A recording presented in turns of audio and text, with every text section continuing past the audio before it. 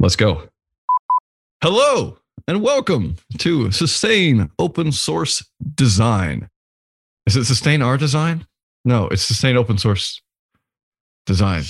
Yes, Sustain Open Source Design. SOS. What do we call it?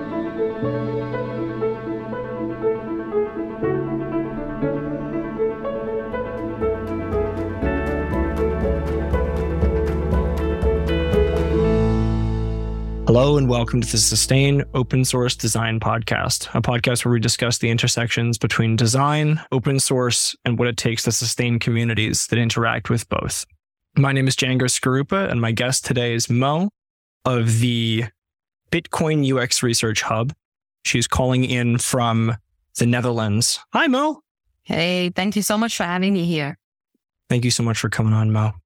Now, Mo, you're a UX researcher working in open source Bitcoin products and applications. Now, I don't necessarily, when I think about open source, my mind doesn't necessarily spring to crypto immediately. Would you mind telling me a little bit about what you do? To start off, I feel incredibly grateful for what I do because just a little bit of background. I really started volunteering in this field because I just had a passion for crypto, Bitcoin in particular. I'm a Spiral grantee and I work as a UX research evangelist within the Bitcoin design community. Now, our community, it's an open source community and at the moment we exist in Slack. We're going to be moving over to Discord. You know, the ethos of the community is to sustain and encourage and help with usability and UX for all Bitcoin and Lightning products, applications, everything across the board. So we're hyper-focused and we're here to make an impact, but also to make an impact on the entire ecosystem of these applications. So I get to be the UX research evangelist and wave the flag, the research flag in the community. And what does that look like? What does it look like to be advocating user research in a field that I imagine is remarkably diverse for the applications of Bitcoin cryptography? Oh my goodness. I started off in this space. I'll tell you a little bit of a story. I had this idea almost 2 years ago. I said, I'm going to be a UX designer and I'm going to work in Bitcoin. I want to help redesign, Bitcoin applications and financial applications. I called them financial applications at the time. And I remember having that as my goal. That was what I wanted to work on. And now, almost a year later, I've really had the pleasure to work on things all the way across the spectrum. I've gotten to work with Lightning wallets. I've gotten to work on Bitcoin website development, specifically Bitcoin node management platforms, which is another very specific area within the Bitcoin and Lightning space. So I've really gotten to work on really diverse projects across the board. And it's really exposed me to a lot of stuff and a lot of different methods and ways of doing things. Absolutely. So take me through a little bit of that. So you've started about 2 years ago in this. Yeah, I started volunteering. Yeah, pretty much. Yeah. Interesting. So now you've worked on multiple different projects. Let's talk about Lightning Wallet for a minute. What did that look like before you came on board? And then what does it look like now? Well, part of my grant within the community was to focus on the UX of Lightning wallets. So I basically chose 2 Lightning wallets that were very comparable with each other. And I kicked off with doing some competitive research on these wallets. I started understanding the user flows. I started understanding the different screens. So really kicked off with comparing apples with apples. So I started off comparing Breeze wallet with Phoenix wallet. And that was really getting my feet wet, really understanding how these interfaces work. What are the traditional user flows, that kind of thing. What I really wanted to do was I want to humanize the user flow of these wallets. And these applications at the moment, there's a lot of terminology within these applications that a normal user or everyday person walking on the street would traditionally understand. And part of humanizing it is actually identifying those parts of the application that's difficult for a everyday person on the street to understand and really making it easy for them to understand, humanizing it. So that's pretty much how I started doing that. I still remember I created a GitHub repository and I wanted to essentially triangulate the data that I was doing, the research that I was doing. So I started off with competitive research. And then within the Bitcoin design community, what we do quite often is we kick off these projects or these sprints. And one of the projects that we kicked off was a redesign of a Lightning wallet. So then I moved from working pretty solo, doing my own research, understanding usability, doing a sort of heuristic analysis of the interface itself. And then I moved on to a team project where we actually started this design sprint, and we started to redesign a Lightning wallet together. And that also taught me a lot. I learned how to sprint, and I learned how to ask the right questions and really bring insights together into the design process. And we as a team in the community, a whole bunch of us, it was super fun. We have so much fun within the community. I mean, when we have these sprints, we all just jump into Fig Jam.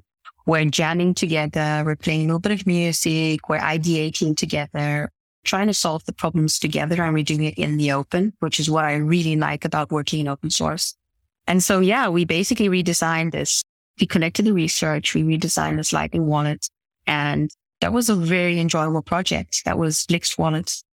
That's so interesting. I'm pulling up the Bitcoin design site as you were talking.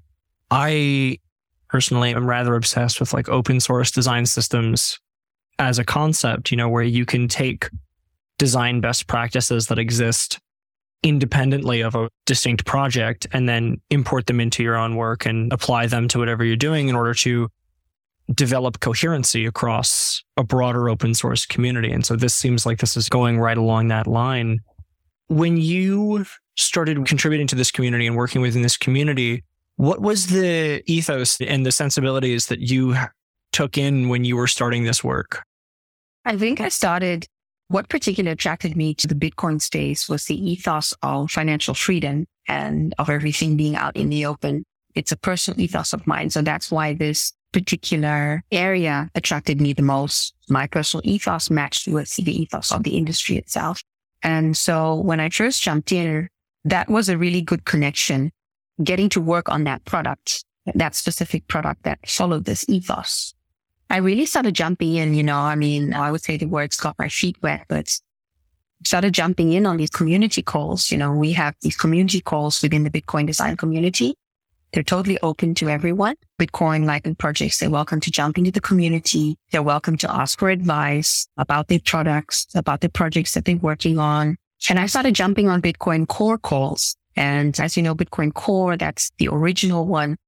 And I remember just jumping on my first call, and I remember thinking, oh my goodness, these people are speaking another language. I didn't understand anything that they were saying, but I kept up with it, and I kept pushing on and understanding and really taking time to understand the project itself. I'm still working on Bitcoin Core, and we're about to kick off some UX research on Bitcoin Core as we're launching version 1 or milestone 1, as they'd like to refer to it.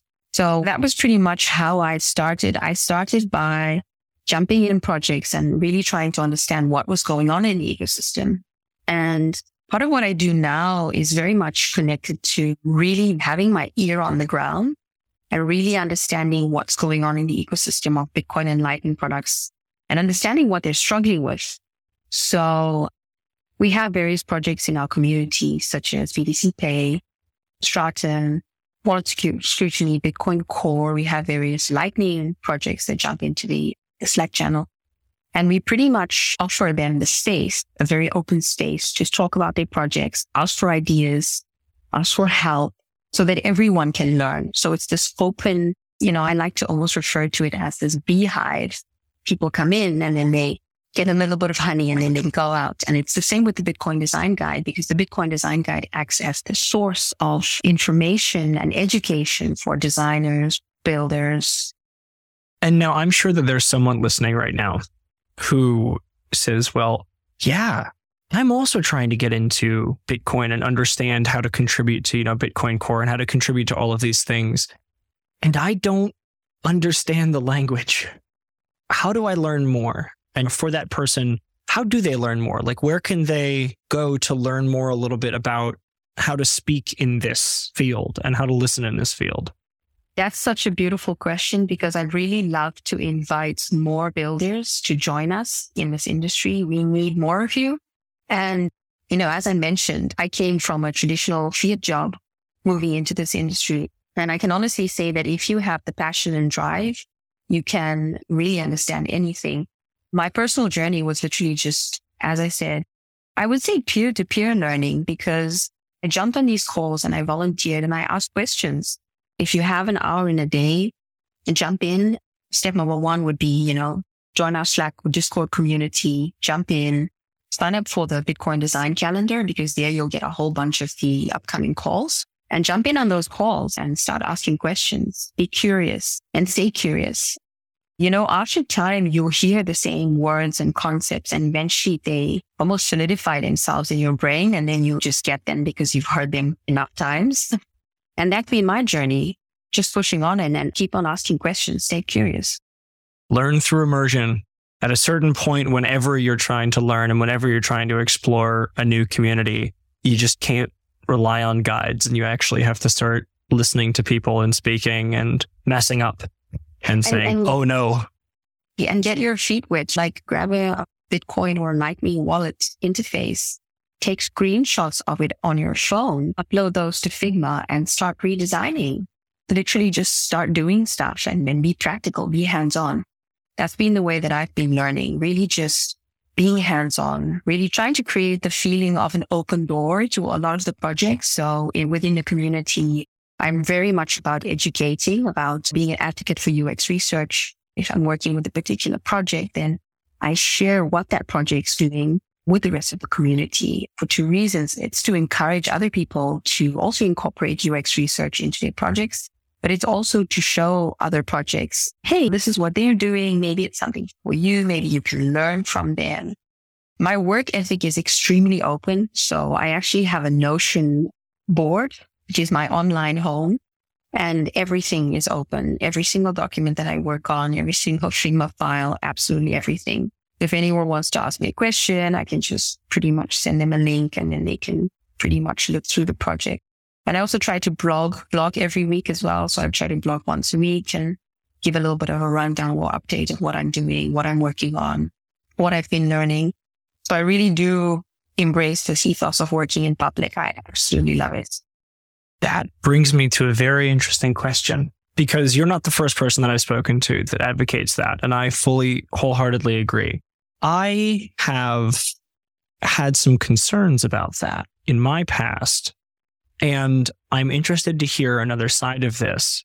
Have you found that it can be intimidating to remove the human element, the communication element from responses? For example, one person that I spoke to a while ago advocated writing everything that you would put into a specific question email into a blog post, because you could spend that time replying to one email, or you could post it publicly and then just drop a link in an email to a person who asks that again.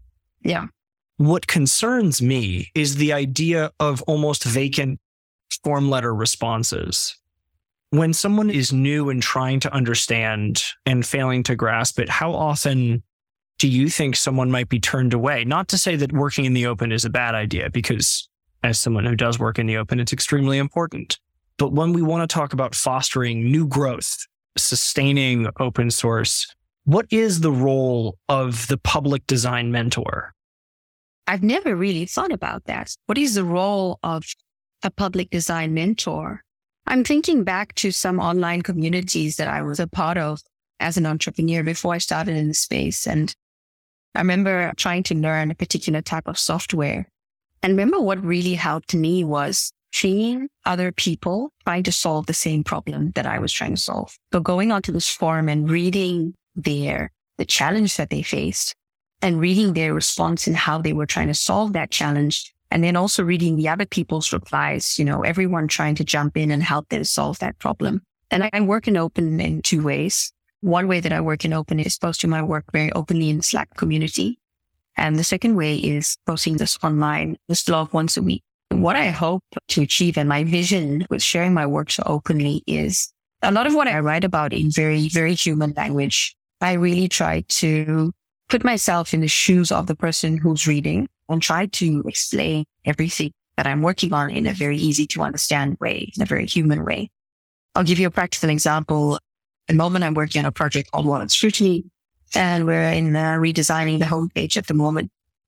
So in my blog post last week on Friday, which I shared, I spoke about the redesign process and how I was thinking about the redesign process. And a lot of what I was thinking about had to do with Wallet Scrutiny is basically, it's a website that reviews Bitcoin and Lightning wallets for security. And that puts it in simple terms, but they basically check to see if a wallet is reproducible. And if a wallet is reproducible, then they will basically put that up on their website and put the entire review process live.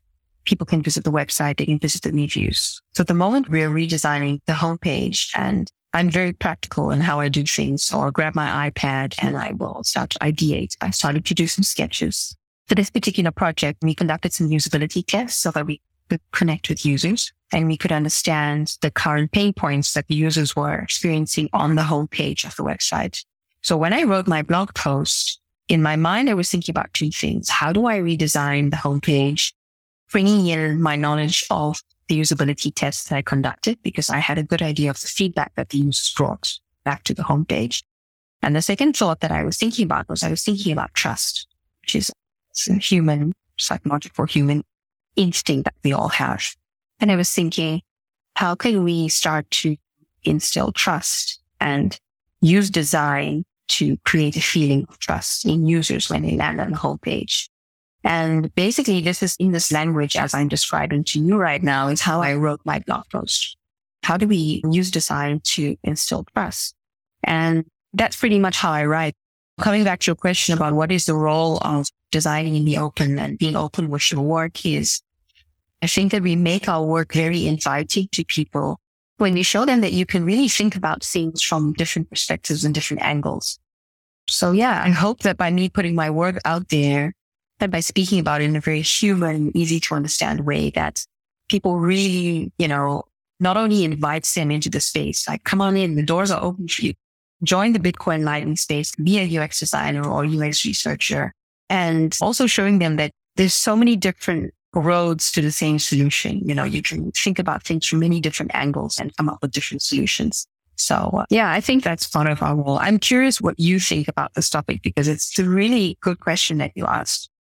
First of all, thank you. That's really phenomenal. And I think that to hear you tell it inspires a specific methodology behind public mentorship, for lack of a better term. Perhaps we'll just apply it there.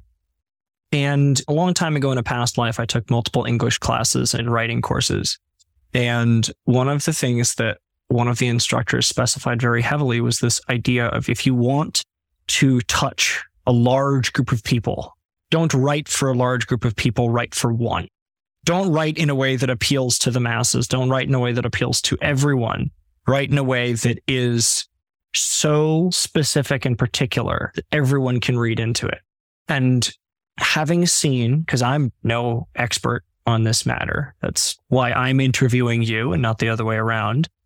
But having seen the successful public mentorship ideas, and then also some other attempts that have been made, and I will pass no judgment, it would appear that those who are the most successful, in this one person's humble opinion, are the ones that are writing as themselves. And they are truly being transparent as to not only the things that they're thinking about, but the things that they're messing up and the things that they're doing and the troubles that they've had, because everyone has different problems. That's what is so wonderful about any of the myriad of support forums that exist, is that everyone can post on those support forums and have their own particular issues. And so that's my thoughts on the matter. Yeah, I love that you mentioned that, because I definitely spoke about pivoting during the conference in Brussels where I met Errol, the other lady who also is here on the podcast. But at the moment, I'm building a Bitcoin UX research toolkit, which will essentially open to be used by the entire ecosystem. And building this toolkit has really taught me a lot about working out in the open and working in public. I started out working pretty solo on the UX research toolkit. I started building it in solo. And then I really started to be more open with my work and really put my work out there and tell people like, hey, could you please give me some guidance? Am I going in the right direction? Really approach everything from the viewpoint of, I'm here, I'm open to learn. I'm open to learn from you. And so I started putting my work out there. And people started to jump on the calls and contribute and provide feedback on my work. And I can honestly say that I've grown so much professionally by not only being open to the input of others, but by really being exposed to very different viewpoints on a particular topic. And we conducted this was quite fun because we conducted UX research on the UX research toolkit to see if it was serving the needs of the users. And we pivoted. We realized, hey, we can actually build this better. And I wrote about that in one of our blog posts. I said we did UX research on the toolkit. We got a whole bunch of user feedback and this is what they have to say. And so we need to pivot. We need to change how we're building it. And so we pivoted. And yeah, I wrote pretty publicly about that. And it's okay to pivot. I always say, if you pivot and it's for the better user experience, then do it. That brings me to one last very important question. And it's about your philosophy. I think we've spoken a lot on that this whole time. But you talked in our pre-show notes here about building products that empower users, that, specifically make them feel better when they use it. Tell me about that, because so many brands talk about empowering the user, and sometimes I don't necessarily need to feel empowered when I spend a lot of money. In fact, I probably should feel less empowered when I'm spending a lot of money on eBay or Amazon. But when we talk about empowerment in the idea of fiscal independence, how can we do that through design? How do we make people feel better when they're using a Lightning wallet, when they're using Bitcoin products? I'll put it in simple terms. My ethos on that is I want the person who's using the application to feel it's more of a feeling of, listen, I know what's going to happen if I click on this button. I know what the text means on this button. I know that if I click send, that my Bitcoin or Lightning transaction is going to go through. When a user is on a Bitcoin and Lightning application, they're in such a sensitive position because they're trusting their assets with us. And that application that they're clicking away on is moving their assets from one place to another. So giving them that feeling like, I know what I'm doing. I know what's going to happen, making things feel predictable, making things feel understandable. That's pretty much for me what empowering users mean, that they're not needing to click the help button. Hey, I have no idea what this button means. I'm too nervous to click it. If we create more applications where users don't necessarily need to feel like they need to understand the interface, but where they feel like the interface actually understands them, we'll get more people using Bitcoin and Lightning applications. So empowerment for you is an inspired sense of educated confidence and intuition in any design for the beginning user. Brilliant. Yeah, that's perfect. It's just when they land there, they really need to feel like I know what I'm doing and I know where to click and I know where I'm going. A clear path to whatever they need to do. Yeah, that's pretty much it in simple terms. Yeah. Easy. Keep it simple. Well, now is the time, I think, where we move into Spotlight, a point where we sit there and we shine some light on projects that we believe need love, things that we might work on, things that we might just use every day. Mo, why don't you take it first? Oh, I've definitely got a really good one. It's a little bit biased, but hey, I can be biased, right? So the spotlight I'd like to put the spotlight on is the Bitcoin design community. It's the community where I spend most of my time, and it's community what I would refer to as this beehive or this hub of Lightning and Bitcoin projects who are all working out in the open. And Bitcoin design community, if you go to bitcoin.design, the community is 2.5 years old. And the mission is to design Bitcoin for everyone and to improve the global usage of Bitcoin. And we believe that's possible if everyone works together in this ecosystem and all build together. So it's pretty much this online space. It's a Slack community, as I said, we're moving over to Discord. And it's this online hub where of UX designers, product managers, basically builders who are all building similar products. And because it's so niche and so specific, all these different projects can really learn from each other and build together, build in public. So yeah, feel free to hop into our community introduce yourself. We're a very friendly, warm bunch. And if we can help you in any way with your Bitcoin and Lightning project, we're all there for you. Yeah, that's it. Thank you so much. Well, that is bitcoin.design. And if you want to see the projects that they're working on, that is bitcoin.design/projects. And all of those links will be, as always, available in the show notes. As for my spotlight for the week, I don't think I've ever discussed this on the podcast before, but I am a film photographer. A lot of the art that I do in my free time involves using an extremely outdated technology and cameras that were manufactured before my father was born. And for all of that, you have to be effectively a junior chemist in your bathroom, and performing all of that research is extremely difficult. Thankfully, people have been doing it for as long as the internet has been around, and the massive dev chart, which is available at digitaltruth.com/devchart, is an insane resource. They have development times for films stretching as far back as the 1930s and 1940s, should you find any of them laying around in your grandparents' attic. But they also have, community submittable resources for mixing your own developers, mixing your own fixers, all of the different chemistries which were written down in books that went out of print in the 1970s. So it is just this incredible resource that's sponsored and maintained by, I think, 8 or 9 different large educational and supply communities. Yeah. digitaltruth.com/devchart. It's the massive dev chart, and it is the only reason that I've been able to get this far in my art. That's pretty interesting stuff. Really good resource. It is. It's a wonderful resource. Well, thank you so much, Mo, for being on. This has been the Sustain Open Source Design Podcast. Mo, where can our listeners find you? You can find me on Twitter. My Twitter handle is my name and my surname. So that's Mogashni Naidoo. That is Mogashni, Naidoo, Naidoo. Great. Thank you so much, Mo. And you're also available on LinkedIn. And I do have a website here for you as well. Well, thank you very much, Mo.